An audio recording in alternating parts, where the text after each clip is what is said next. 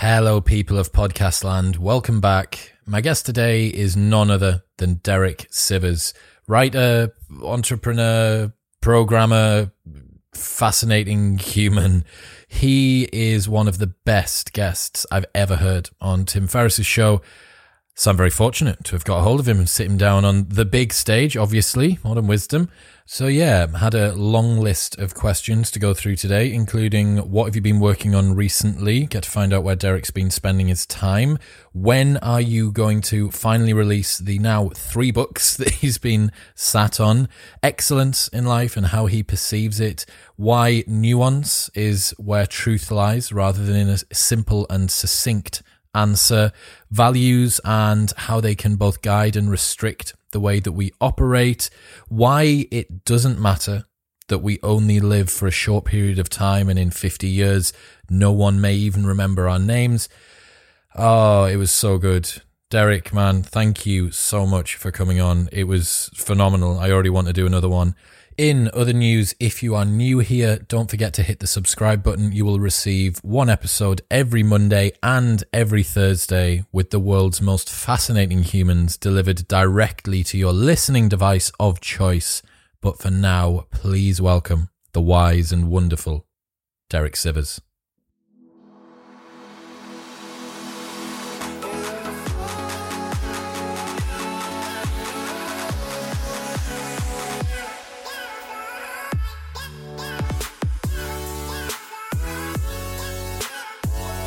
Derek Sivers in the building. How are you, man? Any particular building will do. Yes, I am in a building. You are in the building. You are in our building today. That's true. I'm in our audio building. That is Thank you for having me to your audio home. Thank you very much for joining us. So, as a man who says no to a lot, very glad that you said yes to coming on this podcast. It's been a while since I've heard you put out an audio podcast. I'm very honored to be the guy that we've re-entered 2012 with. So, well, it's 2012. 2020. You can tell it's been a long day.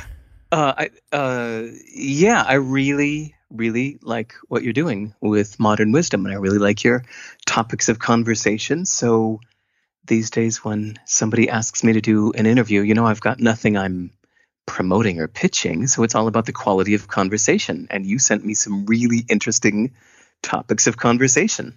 Thank you. Yeah, it's there's two types of guests I've found doing the podcast. One are guests who do their due diligence and then jump in, and then there's another type who like to really go deep before we begin about what we're going to be talking about, and both of them I find have their merits. But yeah, I'm really looking forward to today. To the listeners, I've been going back with Derek since November time, before I went to Bali, before I went to Greece, and I've been thinking about all of these different questions. So we've got a big breadcrumb trail of stuff that we've been thinking about. But first question that I've got for you is, what have you been working on recently? If you were to update your Now page today, what would it say? I have been programming. Up until Christmas, I was working maniacally on my next book, which is called How to Live, which I'm so fucking excited about. And I was seriously doing like 15-hour days of writing, which I think you're not supposed to do for health reasons. But I would just get out of bed at 6 a.m. and I would just write and write and write and write and write. I'd stop for lunch and I'd just write until I would drop at midnight. And I was doing that for months on end. And I was so into it. But then around Christmas time, my assistant reminded me that some other things having to do with my first and second book are on hold because they're waiting for me to program some things for the translators and the store. So ever since Christmas, I paused. So what would it be now? March something? So 2.5 months? For 2.5 months, I've been doing nothing but programming every day. Programming the store where I'm going to sell the books directly from my site, programming a translation system to manage all the translations of my books, and stuff like that. I've just been in programmer head, which is fun. That's cool. I had Stephen Wolfram on the podcast a while ago. You know Stephen? I met him when he was a teenager, and I No was a little way. kid.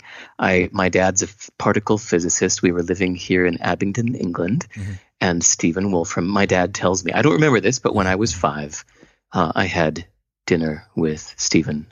Haven't seen him since then. You should reach out to him, Stephen. For the people who don't know who he is, go back and listen to the episode. Just search Stephen Wolfram in the Modern Wisdom page. But that is a man who has really, really optimized the ability to code as much as possible. You know, he's got this special laptop harness where he can go for a walk while he's still coding, which just looks like the maddest thing. You've got this guy with essentially a baby stroller attached to him, but instead of it being a child, it's just like some Python or some Wolfram Mathematica or Wolfram language or whatever it is. But you know, I did a 5-day long walk in the forests of New Zealand, and I had so many thoughts during that time. For one, I just enjoyed it so much. Just walking through a gorgeous forest felt like, yeah, this is how life should be. Like, if you can get away with it, this is a great way to live, to spend most of your time walking through a gorgeous forest. And but then I have other aspirations in life. You know, there are a lot of things I want to write, and there are things I want to read. So reading while walking, I think we've solved that pretty well with audiobooks. But writing while walking, I can't do that yet. I'd like to. That would be maybe like a skill that one could practice, you know, the way that you decide, like, okay, I'm going to start speaking Portuguese or, you know, learning to play the sitar. You would start at the very beginning and you would understand that you're not expected to know how to do this thing today. But yes, like this idea of writing through voice and like recording your voice instead of having to write down visually, you know, on a typewriter and see it in front of you. That would be just a very different skill to learn, but it seems like it'd be really useful. Like, I think we have, between the voice recording and voice recognition dictation software, I think we have the tools where it would be really, really viable to do this as your main method of writing, is to just do it orally. It's very appealing. How much of it is the being outside, and how much of it is the movement? Because you could quite easily get a treadmill desk.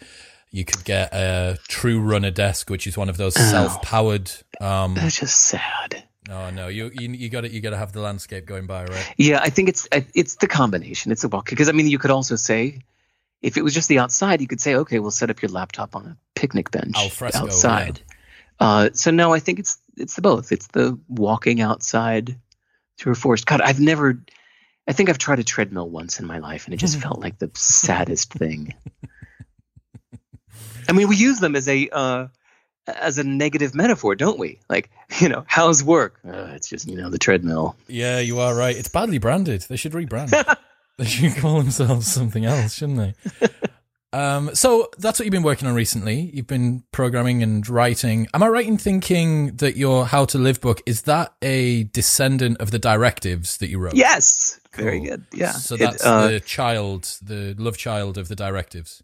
Yes. And if you have read the book by David Eagleman called Sum, S-U-M, it's an homage to that book. Sum is probably my single favorite book. If there's a page on my website where I collect my notes from every book I've read since 2007, it's sivers.org/book.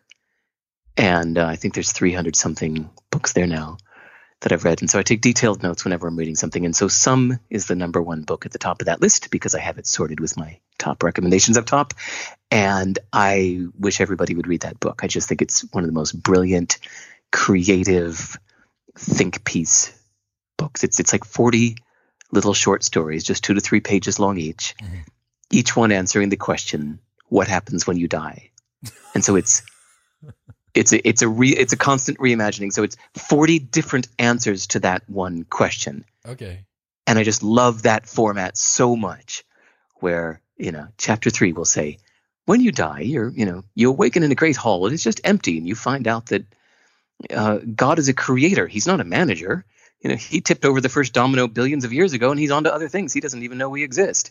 Chapter 6, when you die, you find out that what you knew as your life was actually just an artificial intelligence program. You are an artificial intelligence program. Da, da, da, da. And so I just like this idea of 40 answers to one question, each one deliberately disagreeing with the previous chapter, because it's just a reimagining of the a different answer. And so my book, How to Live, is an homage to some. It's using that exact same format to answer the question, how to live. It seems like your approach to writing, your approach to content production in general at the moment, based on, if anyone goes to sivers.org, you can see it's lean, is how I would describe it. That's a diplomatic way of putting it. It's lean, right? There's very, very little fluff. And the directives that you came up with, I think, a list of 120 essentially instructions. We have a series on this podcast called Life Hacks, and that is essentially directives for Gen X who have an iPhone in their pocket and probably 30 quid to spend. It seems to be very, very lean, very no fluff. I wonder if that's something that you've developed recently, or whether that's something that you've always liked to do, whether you've always liked to kind of remove the fluff. When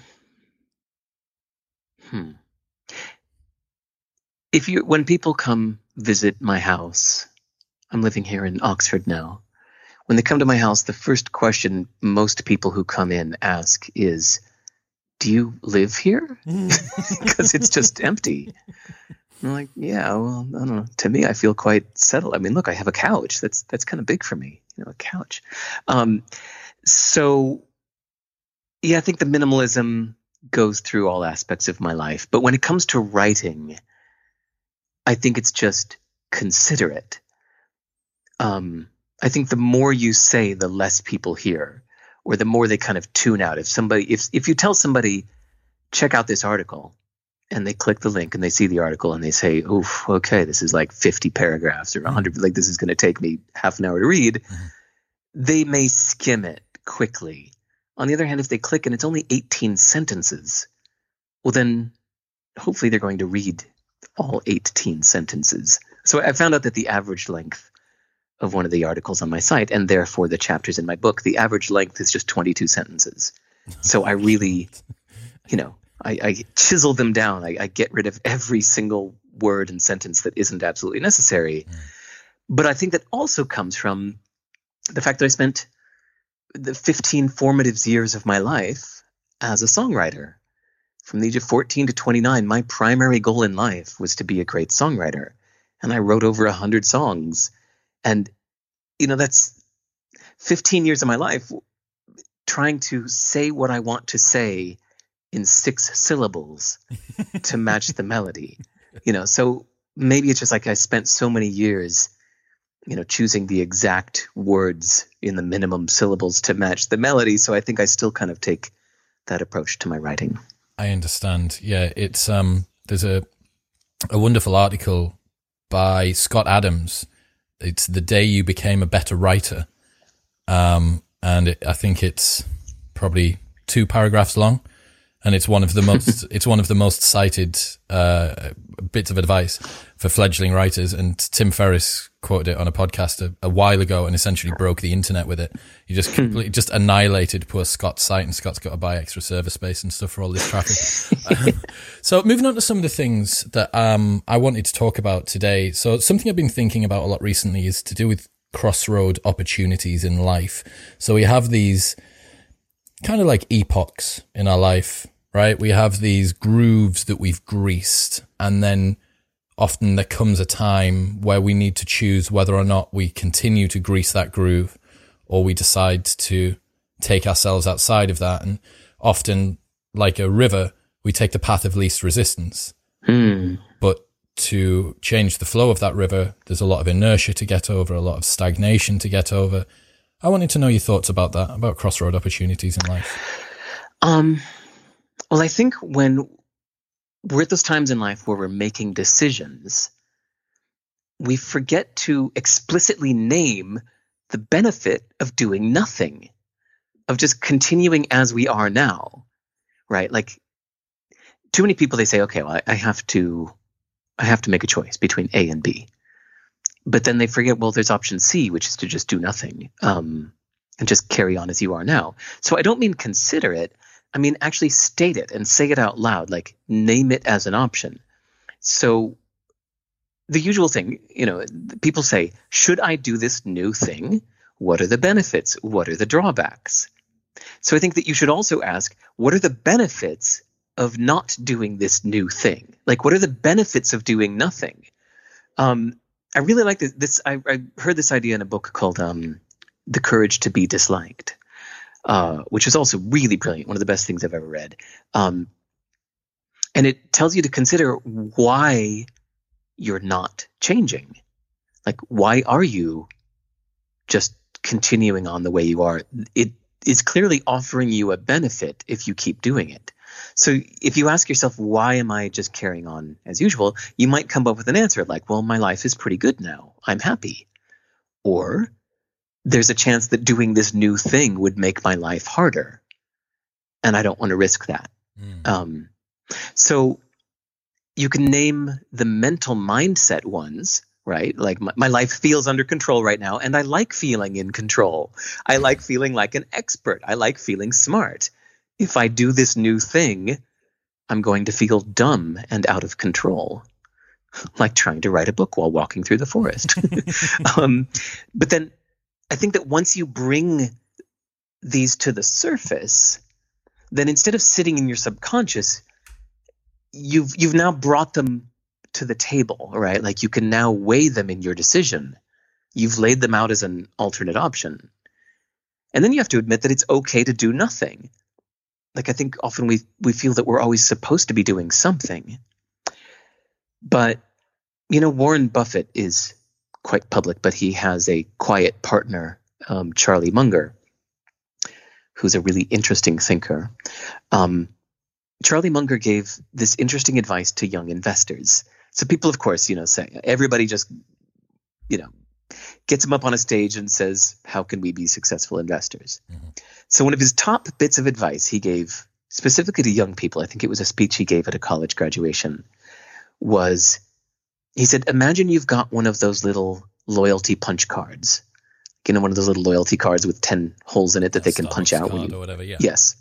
He said, imagine it's got 10 holes in it that can be punched, and that is the total number of investments you're allowed to make in your life. That's it. You can only make 10 investments in your life. And he said, if that was the case, you'd be better off just waiting and waiting for years for the right thing to come by.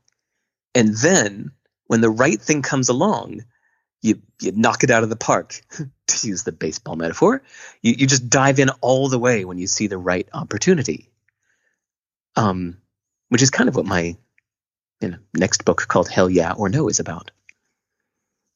I wanted to talk about your approach to decision making in general. And you have a page on your site which is /slow, right? I think that's considered. Again, the same way that the articles are lean, the decision making is considered. Is that because of Charlie's approach, that if you make the right decision, you only need to get a couple of them very, very right?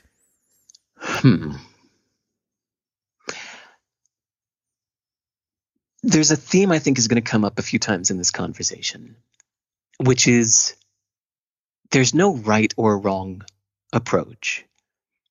All of these things, this modern wisdom, these philosophies, are just tools that we use for specific situations. So I have this article called Hell Yeah or No that a lot of people quote, and they tell me that they like that idea of hell yeah or no.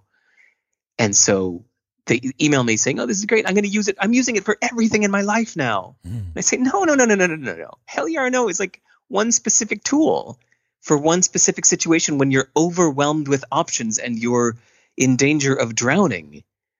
Well, then you raise the bar all the way and say no to almost everything and say yes to almost nothing. but it's for a situation where, you're in danger of drowning. Mhm. If, for example, you're straight out of college and you're welcome to the world and you're about to jump out there and try to make something of yourself, then it's probably a better strategy to say yes to everything. Just do it all. Sleep less. Say yes to everything. Try everything. Go everywhere. Meet everyone. Do 20 different jobs per year for a few weeks each, and just do it all. And then when something hits, when the world starts rewarding you in a certain aspect, well, then you can double down on that. And then when you start to get successful in that one thing and then everybody wants a piece of you, well, then now maybe it's a time to start saying no to almost everything and just stay focused on this one thing that is like giving you major payoffs. So when you ask about my slow thinking page, that was more of just like, that felt like a cathartic admission. Also probably a little bit of a disclaimer. Yes, thank you. Good word. It was a bit of a disclaimer. Because partially because I meet strangers that ask me deep questions. And they go, "Oh, Derek Sivers, oh my God, I want to ask you something." And they ask me a question, and I say, I don't know. And they just look at me a little disappointed. Like, I thought you were Derek Sivers. You're supposed to have the answer. I'm like, well, in a few days I will. So I just noticed that I'm just not the quickest draw, but that's okay. It was just, I just spent a little time thinking that through and realizing, I don't need to be quick. And in fact, I think it's really kind of cool not to try to be quick, because when you try to be quick, you think, oh my God, I have to answer in 2 seconds. Like, what's that game, Jeopardy, where you have to press the buzzer quickly. You just give this kind of knee-jerk reaction off the top of your head. You give the first thing that comes to mind. And I've just found that the first thing that comes to mind isn't as interesting as the things that come to mind much later, whether it's 5 minutes or 5 days later. But it's those things that once you work through the usual reaction and get to the other side of that, that's the shit I want to, dive into. So yeah, it was kind of embracing my slow approach. I agree. I think certainly there's something to do with closing the loop as well. We all want to appear competent, capable. You ask me a question. Oh yeah, of course. I've got, I've already written an article on that. Don't you worry, man. Like, let me just pull out the bibliography and I'll start citing from all the different books because it makes me look really cool. Right. I fall into that trap. I'm watching myself now. I'm trying to constantly strip away the very sticky elements of the persona of now becoming a competent regular podcaster. So when people ask me things, oh, well, I had this conversation with Aubrey Marcus. It's very interesting. On episode 117, when he said that, I'm like, no, Chris, like, for fuck's sake, mate, like, just allow yourself to sit with the question. Don't try and broadcast this version of you, which is competent and capable and this, that, and the other, because I don't think that's me. And for some people that might be, you're maybe the Gary Vaynerchuk of this world, perhaps. Right. Someone who's one of these hyper quick thinkers who does the Q&A on stage and, the big conference thing and, the life advice. I'm not convinced that that's where my value lies. And it would appear that you have identified in yourself that you add more value by waiting and considering and then coming back than giving something to close the loop and look cool and look capable and competent. Right. But it isn't just about looks. In my case, I am pursuing the path of being a great writer, thinker kind of guy. I'm not pursuing the path of being a great interviewer or, debater. Yep. If I wanted to be a great interviewer or debater, then I would have to change my value system accordingly. I would say, okay, well, I used to be a slow thinker and that's my default, but I need to practice being a quick thinker now because I really want to be a great debater or interviewer. And that just, you need to be quick. That's just how that game goes. The Ben Shapiro approach, yeah. Right. So, yeah, the slow thinking is for me for my current situation. I get it, and it facilitates that. So you've touched on one of the words I wanted to move on to there, which is values. What would you identify as your life values? Okay, that's a big one. It is a big one, but it's a question that I like. It's a question that I like to ask, and it's one that I've been pondering a lot recently. And I managed to. Well, why don't I tell you mine? Should I tell you mine? Okay, please. Thank you. Cool. So I did an exercise at the start of the year, and I refined mine down to 5. You're supposed to have no more than 5. I mean, who's the master of values told us that you're not supposed. The values agency told me I wasn't allowed to have more than 5 values, or else I'd have to pay tax on the remaining on the ones over the top. So mine actually spelled out a word. So it spelled out an acronym, CASES. So number 1, curiosity, to be curious, to learn new things about myself and the world around me. A, adventure, to experience new things and meet and see new people. A word that I made up, which was selfless development, which is to learn about myself, improve, and then teach others what I've learned. E was excellence, to be precise with my thoughts, words, and actions. I want to fulfill my potential. I want to make the most of minutes. And then the final one was self-care. If I don't look after myself, I can't do the things that I want to do for myself and others. And I realized that at the moment, if I ensure that broadly most of the stuff that I do on a daily basis meets some of those, most of those, at least one of those, I'm probably in the right ballpark. Wow, very cool. Thank you. I like that. Okay, well, I think my big ones are, they're not single words like that, but they're more like a concept. So to me, one of the biggest ones is to ignore what you say, but notice what you do. So I think about this one a lot, that the words, your actions reveal your values. So it kind of doesn't matter what you say. Your actions show what you really value. You can say that you think it's important to be kind to everybody, but then if you're going around being an asshole, well, then that's clearly not one of your values, no matter what you say. So I think that we do too much thinking about what we want in theory and too little noticing what we want in practice. So that's kind of the same thing, right? Like we can think that we want something, but you really have to go out into the world and try things. So if you have a theory about what you want, you have to go try it as soon as possible to find out if you really want that. And then be very open to the fact that your theory might have been wrong. and don't be upset about that. You just say, oh, okay. You just, especially once you acknowledge the difference, you can say, oh, okay, well, sitting at home in my bedroom with my notebook, I thought I wanted this thing, but now that I'm actually doing it, I found out I don't. And that's okay. So another value, I think we often oversimplify. Like you think, I'm sick of the city. I want to live in the country. So you move to the country. But then after a few months, you miss the city. So I have a lot of friends in New York City that did this. New York City is one of those places where it has this really nice upstate New York area that's like just an hour north of New York City. And so a lot of people feel like burnt out in the city. So they say, you know what? I need to move upstate. And then they do. But then after a few months, almost every time, they miss the city. So I think the truth was more nuanced, which is that sometimes you prefer the city and sometimes you prefer the country. But that nuanced truth is less dramatic. It's less simple. So it's harder to, tweet your stance on that. Like I think we want to have a very simple version of our self-identity so that we can fit it into our little social profile and say who we are quickly in a sentence. But then I think we often oversimplify. Sorry, the thing that we said a couple minutes ago, where often things are situational.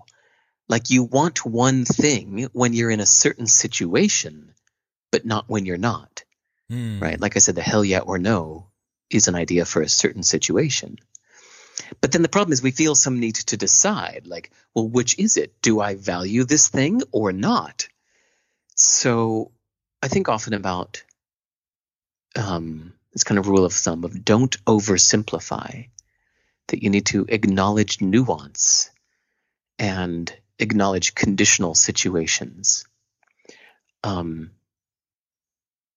yeah, friends of mine that when my friends and I, like my friends are kind of spread out around the world. So most of our conversations are by phone. And when friends have these kind of life situations, I hear they're often trying to decide, am I going to do this thing or that thing? Or do I prefer this or that? And I'm always the one that I feel it's like my job to remind them to acknowledge nuance, that the answer might be both.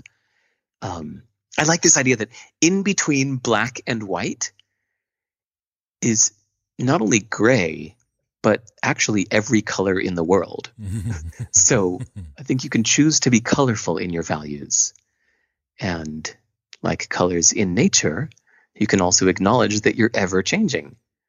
You know, like I've gone through some very distinct phases in my life where I've made a life decision to be in the middle of everything. You know, I'm going to move to Singapore. I'm going to be in the middle of Asia. I'm going to meet everybody and do everything. And I did that for a few years. And then I had a kid. And I was like, I've got a baby now. I want to move to the middle of nowhere in New Zealand and just raise my kid in nature and, you know, give the finger to the world. So I was like, goodbye, world. I'm going to raise a kid for 8 years. See you later on. So I just disappeared off to New Zealand for 7 years and had that phase. And now just this past year, I moved here to, well, I was going to say I moved to Europe. You know, I moved to England, a little island off the coast of Europe. But I'm kind of, you know, I'm next to Europe. I'm kind of in Europe. Yeah. But yeah, this was this decision it was a new phase for me to explore more. And, you know, so yeah, you can acknowledge that that what you wanted 5 years ago is not what you want now. And just because you said it in the past doesn't mean that you need to still honor it. I think a lot of people do that thing where, you know, there's this question I've heard asked around, like, what would your teenage self think of you now? And the funny thing is that I think that question implies some kind of authenticity, like as if your teenage self was your real authentic self, and you now unencumbered, pure version of your spirit that actually wasn't befuddled by all of the crap that you've done over the last 20 years or whatever. Yeah, I get it. Right. But, you know, I think that no. Like, in fact, I think it would be pretty sad if I was still living some kind of life to please my teenage self. You know, that would just be like, that would kind of acknowledge that I haven't changed. But man, I've changed a lot. I've changed so much. Yeah, the me now is very different from the me from 10 years ago and very, very, very different from the me from 30 years ago. And I love that. There's some parts of me as well. At 17, there was some bits of me that I was just a dick. You know, I was good in some bits, but I was a total dick in others. This really loops back to the crossroad opportunities in life, right? Where we're talking about, we have this momentum which we've built up. We're moving in a direction like a river cutting through rock. And there's this continuity bias. I am a musician, writer, podcaster, club promoter, DJ, whatever. I am that thing.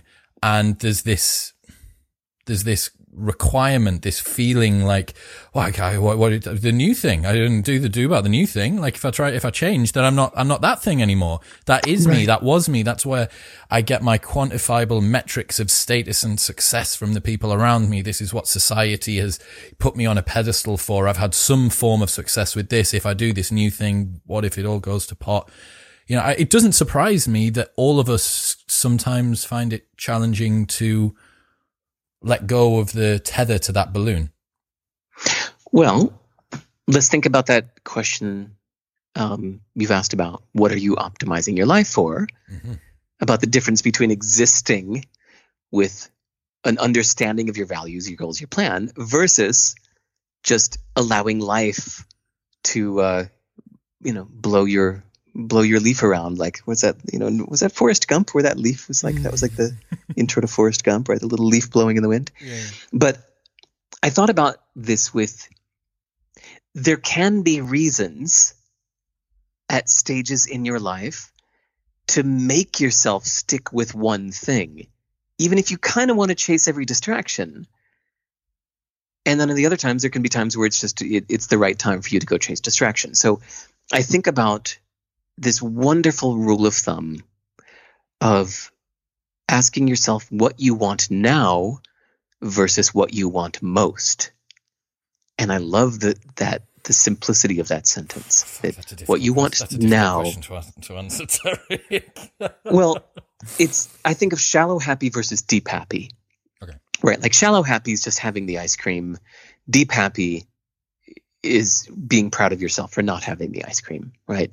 But most importantly, it comes back to whatever works for you. Right. Like there is no philosophy or approach to life that is inherently right or wrong. You just have to try it and see if it works for you or not.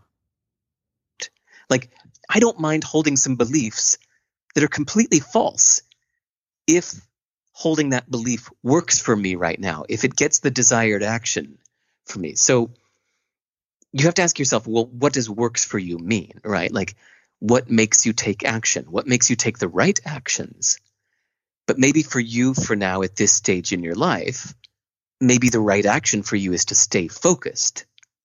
Or maybe the right action for you at this stage in your life is to open your mind to new inputs and to try new things and to indulge every curiosity. Like only you know what stage in your life you're in. Like, do you need to keep focusing right now for your current desires in life? Or is it time for you to stop doing the thing you've been doing? You know, no podcast is going to tell you the right answer.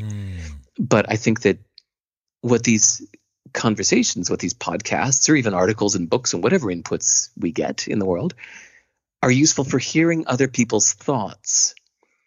It's useful to help you consider another way of being. But ultimately, you need to try it on and see if it works for you, in fact, not just in theory.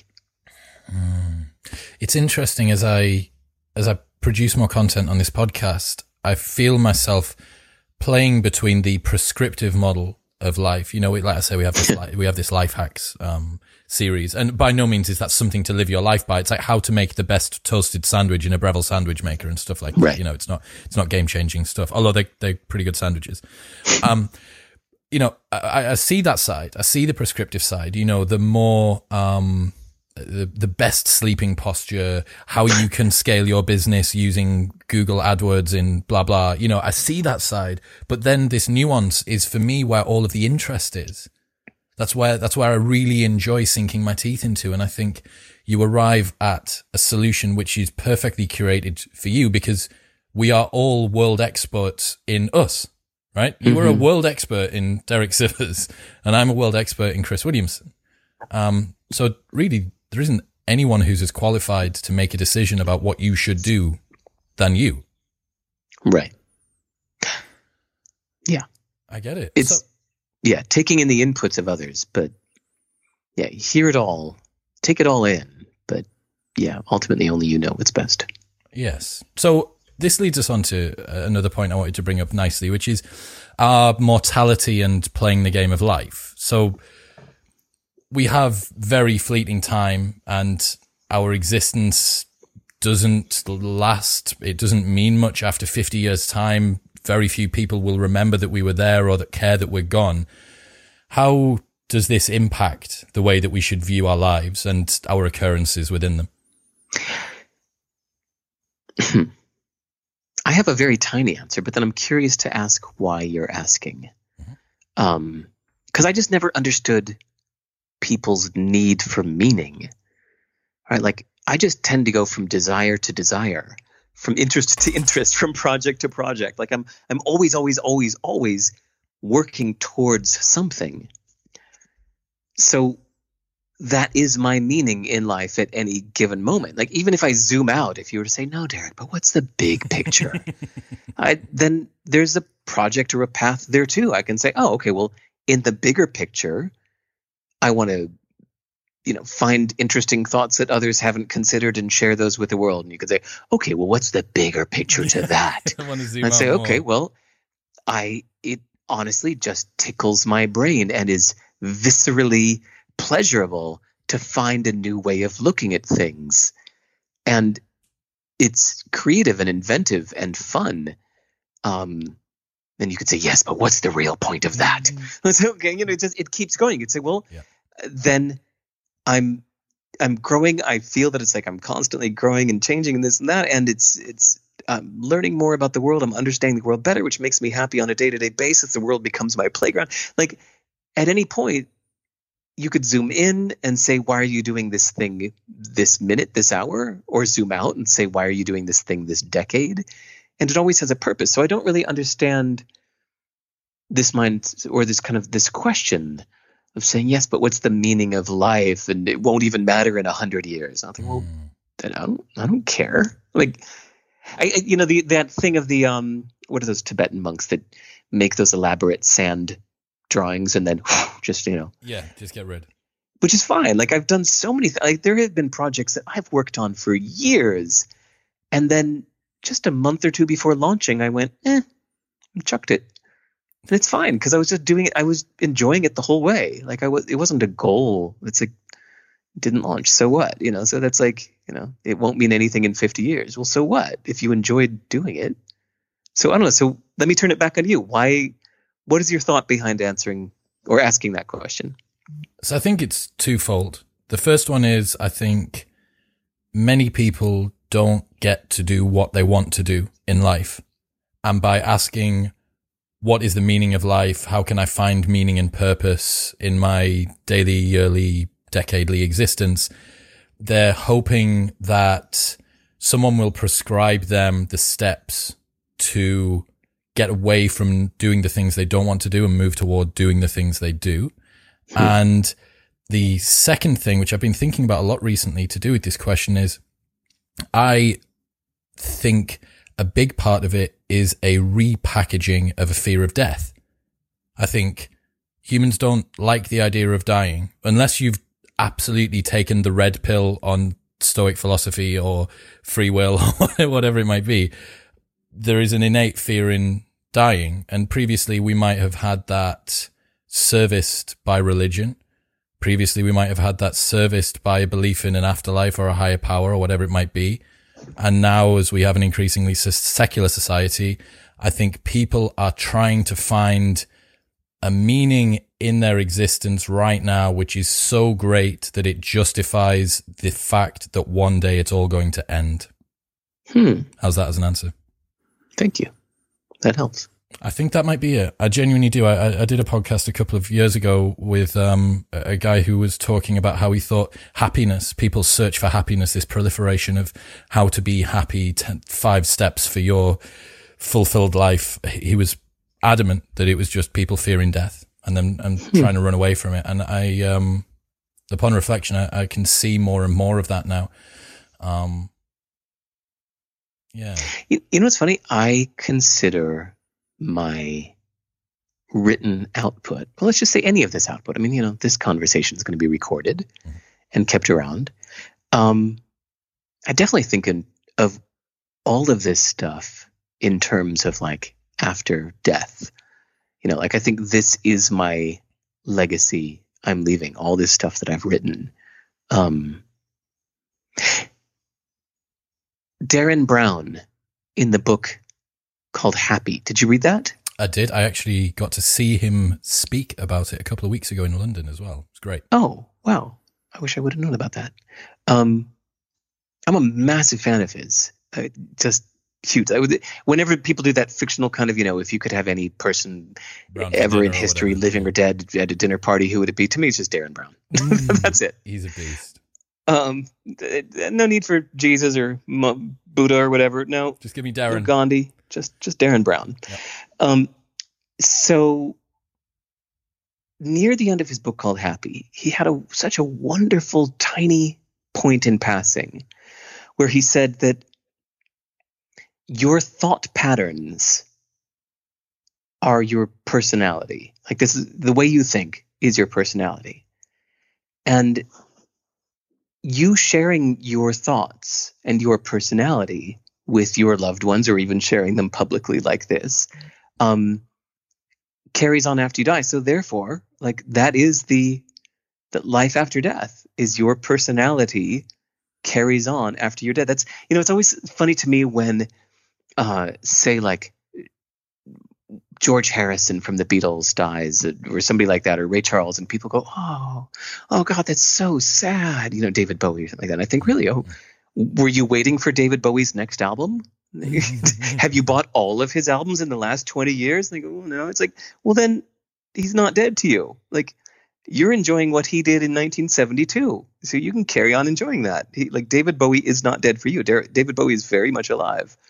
Same thing with a lot of these like famous musicians that were legends, is you weren't buying their current output anyway. You weren't a dear friend of theirs. They weren't stopping over at your house next week for dinner. So what they put out there in the world is completely alive for you. Like, that is the only version of them that you get. And so, I think of this creative output as quite eternal, at least lasting for another couple of generations. Yeah, it definitely is. The people that we leave behind, the effect that we have on them, the content we put out, to your hell yeah or no concept, like how many people has that touched? How many people, as much as you don't want them to use it as a heuristic for life, that they are. So we need to accept that. And at the very beginning of the call, you asked, or you mentioned my hyper simple website. Mm-hmm. Part of that is because I'm expecting this website to go on 100 years. So who knows what holographic devices beamed into people's retinas or implanted into their brains, like websites will be used on in the year 2300. But I expect that my site will be around then. So I think people using WordPress and current plugins filled with Google Analytics and JavaScript bullshit is very, very short-sighted. Like, my site's completely ready that if I were to die tomorrow, this site is going to keep working for a couple hundred years, because it is just plain HTML and text with absolutely no contemporary tooling that will expire.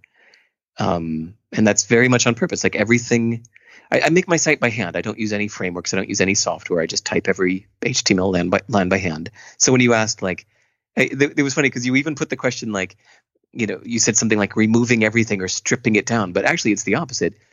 Since I open up a blank text document to create a web page, it's a matter of like, why would I take hours of time to type, loads of unnecessary div tags and JavaScript includes, unless it was absolutely necessary. That's too much typing. It's unnecessary. So no, I just don't put in anything that isn't needed. But a lot of that's because I'm making a site that's intended to be around for at least 100 years. That's hardcore. I really, really like that. I was going to ask actually what code your site was written in. I thought I'd seen something to do with Raspberry, or I have no idea. No, you're thinking of Ruby. I do use the Ruby programming language for a little bit of automation, but it just helps me output static plain HTML pages with nothing in it. Did you originally do your book summary in, was it plain text, or like a notepad file or something, like the most hardcore text version that you're going to get? Like, it doesn't matter what happens in future, it's always going to be future proofed. Oh, dude, I do. Basically, I only use two programs on the computer. I use Vim, which is a plain, like a raw programmer's plain text editor, which is like Notepad. Like, it just does nothing. It doesn't do bold print or anything like that. It does no fonts. It's just plain text. Which is, it's eternal. Like, civilizations on Saturn's moons will be able to read plain text files. I don't think they'll be able to run, WordPress 7.2 necessarily, but plain text files, yes. And then I use Firefox, and that's it. That's like, I basically just do everything all day long in Vim, just a plain text editor. I refuse to use any. I don't use the cloud for anything. I do nothing online. I don't use Google Docs. In fact, I actually prefer working offline. I kind of do this, a funny little nerdy work habit of mine is about 2 hours before I go to sleep, I completely power down my broadband modem. I just go over to the wall and I click off that, our British power switch on the wall. Mm-hmm. I just go, and it like shuts off the internet. So I am now not connected to the world. I hold down both buttons on the phone, so it powers off completely. And so now I'm kind of like in a dark house with no connection to the world. And that's how I spend the last 2 hours of every day. I may continue writing, but it's completely offline. And then same thing when I wake up in the morning, I spend like the first 4 or 5 hours of the day completely offline. I don't turn on the internet usually until noon or so, when I've gotten in a few good hours of writing and working in programming. Is that just to give you time to focus, or is there something more symbolic about that? Do you like being off grid in that sort of a way? Both. I find there's a wonderful relief, peace and relief when I know that there's no way to contact me. Like my phone is off, the internet is off. I mean, I like the fact that it's like, if there was a real emergency, like somebody would come bang on my door, but I like being unreachable. It's a different thing when you're sitting there focusing on work, knowing that a little part of your brain knows that there are alerts happening, or at any point you could just grab your phone and hit Reddit or whatever your fix is. And I like that thing of just not being able to. I'm the kind of guy that I don't keep cookies in the house. Like I can't have a box of cookies and then just not eat them. So it's better for me to just not have the cookies in the house. It's better for me to just completely shut off the internet, and my brain kind of just goes, like, that's not an option. I really like that. So yeah, I work usually offline, plain text files, etc. Yeah. Yeah, I couldn't agree more. One of the best lifestyle changes I've made over the last few years has been charging my phone outside of my bedroom. So it means hell yeah. It means no electronics allowed in the bedroom. Yeah. Fuck that. It's so unsexy. It isn't. It is unsexy. And I found as soon as I did it, I'd start going to sleep. And previously, I remember the old me who, when he couldn't sleep for 15 minutes, would just roll over and go on YouTube, which obviously then extends the time that you're going to sleep by hours because you're just scrolling down this endless cat video portal. And by putting it outside of the room, it's the same as that, right? It's not there. It's no longer an option. It's like it doesn't exist. Yeah. To me, I literally ban electronics from the bedroom. There's nothing there. There is a little, a clock by the bed, just a clock. It's one of those, little 5-pound clocks that just does nothing but show you the time. And that's it. No phones allowed in the bedroom. Is it firelight? Is it just candles? Like an old man with a lamp wandering around? I wish that would be great. That would be cool. Yeah, I do have a candle in the bedroom, but it's actually, what's kind of cool is that my kid is now 8, and he's been kind of raised this way. So he's not an iPad addict like a lot of kids his age are. He actually scoffs at video games. He had a friend 2 years ago that his next door neighbor, he was like one of his best friends ever. And this kid's dad was always in the basement playing Fortnite or something for just hours, and was like a completely absent dad, and was just completely not there for the kid, was just like grumpy because all he wanted to be doing was playing video games, and he would just never play with his kids. And so it was so interesting that my son saw that and not just noted it, but mentioned it to me like a few different times, like how sad it was. And so one time we were playing just the little word game of opposites. What's the opposite of music? What's the opposite of a cloud? It's just a little opposite fun of music. You want to know my favorite answer? Yeah, sure. Oh, wait, first take a guess. What do you think is the opposite of music? Silence? No, because silence is part of music. It's an important part. What else could it be? God. Singing? Oh, okay. My favorite answer, the opposite of music, is business. Yeah, okay. See, these are the kind of funner answers, right? See, that was a fun example of like, you have your first and second, that's like the slow answer. Thinking. Yep. It's like this idea of like, there was a word game we kept playing. So the opposite of music is business. That's an idea that didn't come until like a week after trying to answer the question. That was my favorite answer. It's like, oh, that's good. Anyway, I asked my son, what is the opposite of parenting, or what is I forget, of being a dad? That's he's I think he brought it. He said, what's the opposite of being a dad? You didn't say being a mum, did you? No, I was like, and his answer was the winner. It was playing video games. Nice. Because he just has such a negative association with watching his friend's dad just play video games instead of being there for his kid. Anyway, so point is, we have a household that is very offline. No, let me take that back. Not very offline. It's part-time offline, and I really like that. It's not the primary thing. Like there's no TV in the house. It's not like the house isn't arranged around a television like most are. Yeah. Anyway. That's a self-aware kid that you've got there, Derek. It sounds really, really cool. I like it. I wanted to touch on excellence for a minute. So I mentioned it as one of my core values, and it's something that we've been talking about a little bit recently. And I wondered how you balance between wanting the best work out of yourself, wanting to produce something which you're proud of and connects with other people and is a high representation of your cumulative skills and talents and stuff, with also giving yourself sufficient of a break. And I wondered what your thoughts were on excellence. It's something that I see as a core value to my life, but I wondered what your thoughts were on it.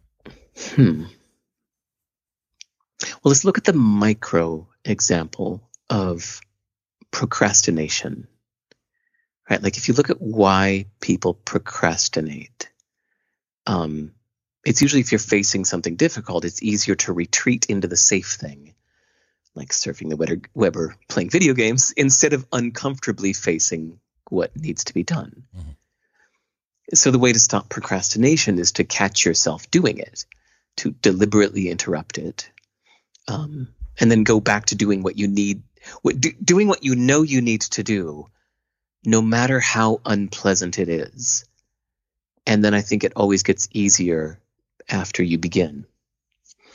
So when I think of excellence, I think of like a life-size version of that.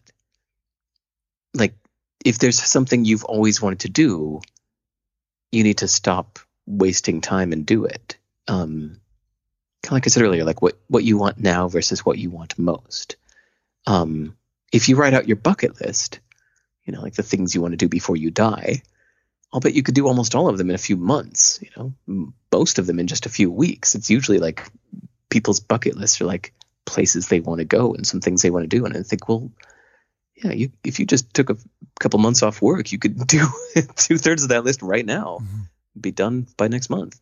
It's just a matter of doing them instead of doing other things like watching shows, surfing the web, playing video games, or just sitting around on couches hanging out, tasting the local beers. Like it's there are these things that we do. I'm sorry, I'm kind of answering your excellence questions in a way of like, well, what's the opposite of excellence? We're all enjoying it. Let's keep going, Derek. Let's keep procrastination. Let's keep like the opposite of excellence is giving into, I don't want to call it procrastination, but that same thing that triggers procrastination, which is usually like you're facing the uncomfortable thing that you know you need to do.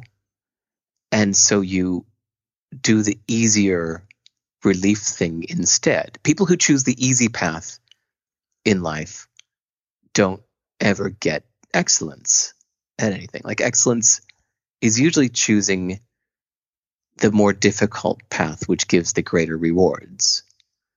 It's doing what you know you need to do, even if you don't feel like it. I mean, my definition of excellence is tainted by the fact that, I was in music for 20 formative years of my life, so I think in terms of like being an excellent performer, being an excellent writer, being an excellent producer, whatever. So you might have a different definition of being an excellent gentleman or something like that. I'm definitely could be not that, not yet. I know. I mean that somebody listening to this could have a different definition where maybe excellence to them is just excellence in their composure every day. Maybe it isn't something you need to practice for 20 years. Maybe it can actually just be in the moment. Like you can just decide right now today to like from this moment on to be excellent, and you can achieve that, by just not giving into your temper or stopping drinking or whatever it may be. So yeah, I think it's precision is the word that I like to associate with excellence. Why precision? Because precision for me is doing the thing that you said that you were going to do, or doing the thing that you mean to do, not doing another thing. It's one of the reasons why I like yourself as a speaker, why I like Ben Shapiro and Sam Harris as a speaker, because the speech is very precise. The number of words that are used are the number of words that are needed. A link back to what you said earlier on about the way that people make choices and the kind of life they have. There's a meme that everyone will be familiar with, which is easy choices, hard life, hard choices, right. Easy life. And I think about that. Another thing, I read a really interesting article from Taylor Pearson on procrastination. And one of the things that he came up with was he says procrastination exists because people have a fear of failure. They're concerned that they may be not good enough or that they don't have the skills that are required. I certainly think there's an element that he didn't touch on in this bit, which is to do with it's just difficult. There's some inertia to get over. I have to do a hard thing. And there's something easier floating around, the cookie jar, the social media fix. And he has this beautiful quote where he says, interestingly, sometimes we procrastinate to ensure that we inoculate ourselves from public failure. But the interesting thing is, by procrastinating, we do inoculate ourselves from public failure by assuring ourselves of private failure. And I love that. I love the reframing of that. It's like, look, like if you do not do this thing, it doesn't matter whether you think you would or would not fail, because you're guaranteeing the fact that you will by not starting it. Right. I thought that was a really powerful model. It was an interesting way to loop it back around. But look, Derek, I'm conscious of the fact that I'm taking up your time, and it's an evening. I've got 2 questions that I want to ask you before we finish, if that's okay. First one, what have you changed your mind about recently? A lot of the things that I said were core values are actually pretty new to me. Maybe that's why they came to mind first when you asked, because I think they're the most interesting because they're the newest to my brain. The stuff that's been in my, value system for 30 years, I just take for granted, and I probably don't even know it's there anymore. But acknowledging nuance, looking for not deliberately making sure you're not oversimplifying. Even though I write succinctly because I think it's considerate, I don't think truth is succinct. I think truth is very nuanced. Memorable sound bites are succinct. Quips and aphorisms are succinct. Helping an idea carry further. Succinctness is good to carry ideas. It makes it good. What do you call that in nature when those seeds that have like little barbs on them? Oh, like dandelions. Thank you. Yeah, dandelions or burrs.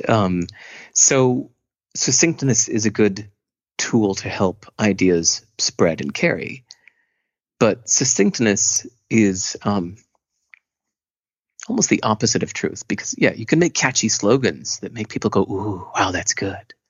But it's one little ingredient in the truth.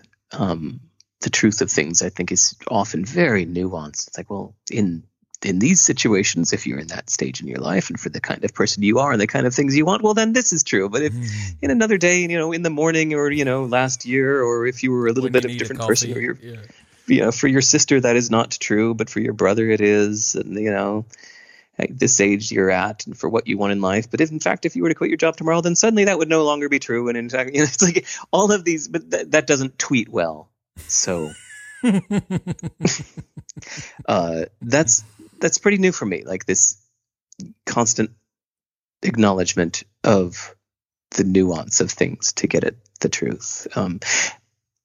I can actually talk about this thing because I'm not going to name names. I have a dear friend who's been with the same guy for years, but complaining about him for years, often calling me to kind of like, what should I do? Should I leave him? Should I stay? What should I do? And finally, I thought with this kind of new focus on nuance, we realized, like, I think she's actually happy being 1 foot out the door. Like we don't need to oversimplify it into an either or. Should I stay or should I go now? It's the truth is she's happiest with this 1 foot out the door feeling. and she doesn't need to oversimplify that into in or out. This is one. Yeah, sorry, that example just actually came up yesterday, so that's on my mind. I really like it. I meant to bring this up earlier on while I was podcasting with George McGill last year, the highest played ever Modern Wisdom episode that we've done about mental models. He talked about the barbell strategy, which is where you don't just have black or white thinking, you have black and white thinking. And you push yourself to the ends. You're able to do incredible deep work, but then also be very social when you need to turn that on.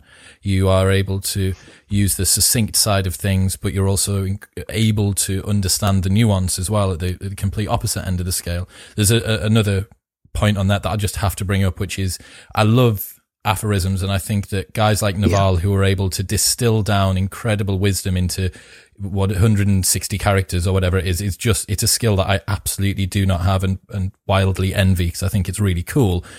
But the reason that you created your directives was because you realized that most of what a book is getting people to believe and trust the author and provide sufficient context that they believe the instruction that they're then given.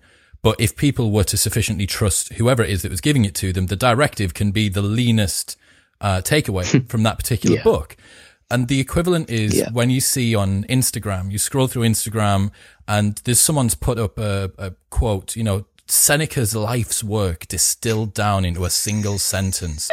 But the context isn't there. You're just scrolling past booty picture, funny dog video, aphorism of Seneca's life, booty picture. You know what I mean? Like there's no context, there's no buy-in, you're not in the right frame of mind, you haven't had the I trust Seneca, I know who he is, Like, I think you're right. I think you are correct there. There's the nuance and the understanding of that. I think it all ties together. Cool. Final question. You have brought up today a couple of different projects that you're working on, some books that will be released in the future. Is it within a year? Is it within 6 months? Is it within a decade? Can we give the people that are listening, that are fans of yours, any idea on when they can expect this new piece of work from you? Oh, there's 3. I finished my next book 2 years ago. I finished my second book 1 year ago, and I'm finishing my third book now. But the thing is, I nerded out on self-publishing. My first big book called Anything You Want was published first by Seth Godin, but then he sold his little publishing imprint to Penguin, so then Penguin re-released it. So it's on a major publishing company, but I didn't actually like that experience. Why? I didn't like that I didn't fully own the rights to my own book. And so I got contacted. Like, here's just one core example. Sorry. You asked me a kind of like a, hey, no, I want this answer. We want the nuance. We are here for the nuance. There were 2 or 3 different times when I got contacted by people that were putting on a conference that wanted to buy like 750 copies for all of their attendees. And I said, great, that's amazing. I would love to do that. And they say, okay, how do we do that? Can we get like a quantity discount for 750 copies? And I'd have to go ask Penguin. Hey, Penguin. Hello, my rep. 1,000 sales here for you, yeah. Yeah, how can we do that? And they went, oh, well, you just have to tell them to buy it at Amazon. Like, there's no way to buy 7. You can't order it from us. We're not a retailer, and And I said, oh man, like that sucks. To like, I want this person to have 700. I mean, for $1 each would be fine. Like just how cool that they're going to give. And so to have to tell this guy, like, yeah, just go to Amazon and type 750 in the quantity. I was like, man, this sucks. Like, yeah. I want to be able to do the right thing, but I don't even own the rights to, and Penguin has the rights. I mean, I wrote that book for Seth Godin, and then, that's what happens. So even though my rep at Penguin loves me and she's wonderful and she's great and I like her as a person, I just didn't like the experience. I don't need the ego gratification of being on a major publisher. So I just really decided to self-publish to keep control, which kind of reminds me of way back when I started CD Baby in like the mid 90s, like the internet was just kind of getting started. There was that cool kind of do-it-yourself, pseudo-punky kind of ethic about like sticking it to the man, like, fuck the major record labels, man. I'm going to do this myself. Like, I'm not signing away my rights to some label. But here we are 20 something years later, and everybody's like selling their soul to Amazon. Just you said earlier, here's how to do the Google AdWords to increase your business. It's just like everything's trying to please the man. The man is now like Facebook, Google, Amazon, whatever, Instagram, and everybody's just trying to please the man. It reminds me of that kind of pre-internet thing where everybody was selling their soul to the major record labels in hopes of getting rich. And I appreciated that kind of giving it all the finger kind of spirit, knowing that you were probably going to sell less by choosing to be independent. But fuck yeah, it felt so much better. Point is, I nerded out on not just self-publishing, but like self-printing, self-layout. Like how I told you I do everything in my plain text editor called Vim? Yeah. Well, do you think I did the book design layout in Adobe InDesign? No, fuck Adobe. I did it in fucking plain text, and I found a program like software called LaTeX, which you can like do book design in like as a programmer in plain text, and like fucking went hardcore on that. And I'm just building my own store on my own site because fuck Amazon. I don't want to sell my book on Amazon. So I will eventually. And it's just like, you know what? I understand that I'm choosing to sell less by doing this, but goddamn, it feels better. It's like so much more fun. Well, each book's worth 100 of what the one would have been before, right? Because you've crafted the thing out of ancient technology in a programming language that no one's seen since the 1800s. Yeah, exactly. It's funny, we talk about rationality. Well, okay, you and I don't, but people talk about rationality. And there are things where you could say that this is a rationally unwise choice, but emotions matter. And the way that something feels is a big reason why we do anything. In fact, I think if you want to get meta, the reason that people like to be rational is because it feels better, right? And so anyway, sorry, I was answering your question about when are these books coming out. Well, we understand any day now. We understand why they're not here yet. Yes, because I nerded out on the self-publishing and the self-printing. And lastly, I decided to print hardcover books for the emotional reason that I found that knowing that I was going to be printing hardcover books, even though like I'm a total tree hugger, I don't want to waste a single sheet of paper ever, I thought, well, damn, if I'm going to be cutting down trees, like really every sentence has to be worth cutting down a tree now. And it made me a better writer knowing that I was going to print hardcover books. You upped the stakes of the writing. Yes. Because the externalized costs were increased. That's interesting. Yeah. And so anyway, it's all just about done. And I'm putting I was actually this morning, I was programming the store on my site with the whole put your thing into a cart. And then by doing it all myself, I get to do some fun, nerdy things like I can do custom dedications and things that, people who sell their book on Amazon can't do. So everybody that orders their book from me can ask it to be custom dedicated to them, and the server will create a custom dedicated book for you. That is cool. And I'm going to see if I can do that with the audiobook too. So everybody who buys the audiobook gets a custom little, like, hey, Chris, it's Derek. This book's for you. No way. I mean, again, fuck Amazon. They can't do that. You're right. Sivers.org/podcasts and then /audiobooks/books/everything. And then exactly. Then it can be Sivers Baby. Oh, God. Ew.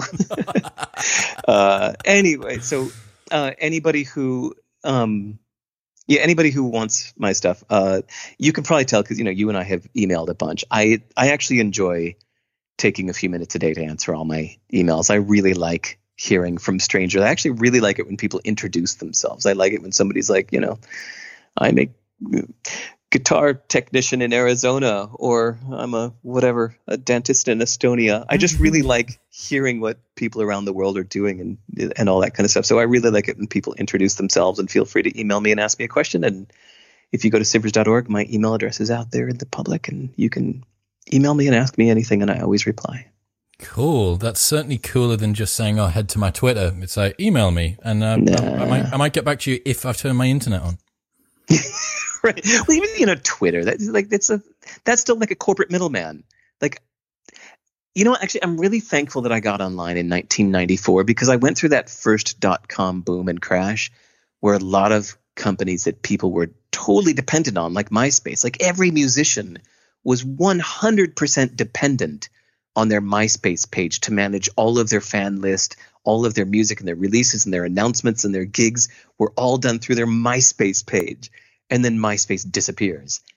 And I was like, so I think I just have this healthy distrust of any corporate middleman. I think they're always about to go belly up any day. So, no, I would never tell people to that Twitter was the way to reach me because I don't trust that they'll be around tomorrow. I think that if you've got plain text files as the future-proofed version of writing things down, I think you've got email lists as the most likely to survive a nuclear apocalypse. Exactly. Contact. Yeah, because it's an open standard, and it's uncommercial. I really like those uncommercial media forms, right? So paper books have no advertisements in them. No, Amazon's not tracking what you highlight in a paper book. Email, yeah, open technology. I love that kind of stuff. Anyway, nerd. We were saying goodbye, so maybe Derek, man, I shouldn't keep taking tangents. It's been such a pleasure. Thank you so much. To the people that are listening, anything that we have spoken about will be linked in the show notes below, along with Derek's website, where you can go on and hassle him via email, and not his Twitter, because fuck Twitter, and there won't be a link to Adobe After Effects in there either, because fuck Adobe too. Derek, man, thank you so much for your time. I really appreciate it. Thanks, Chris. It was a fun conversation.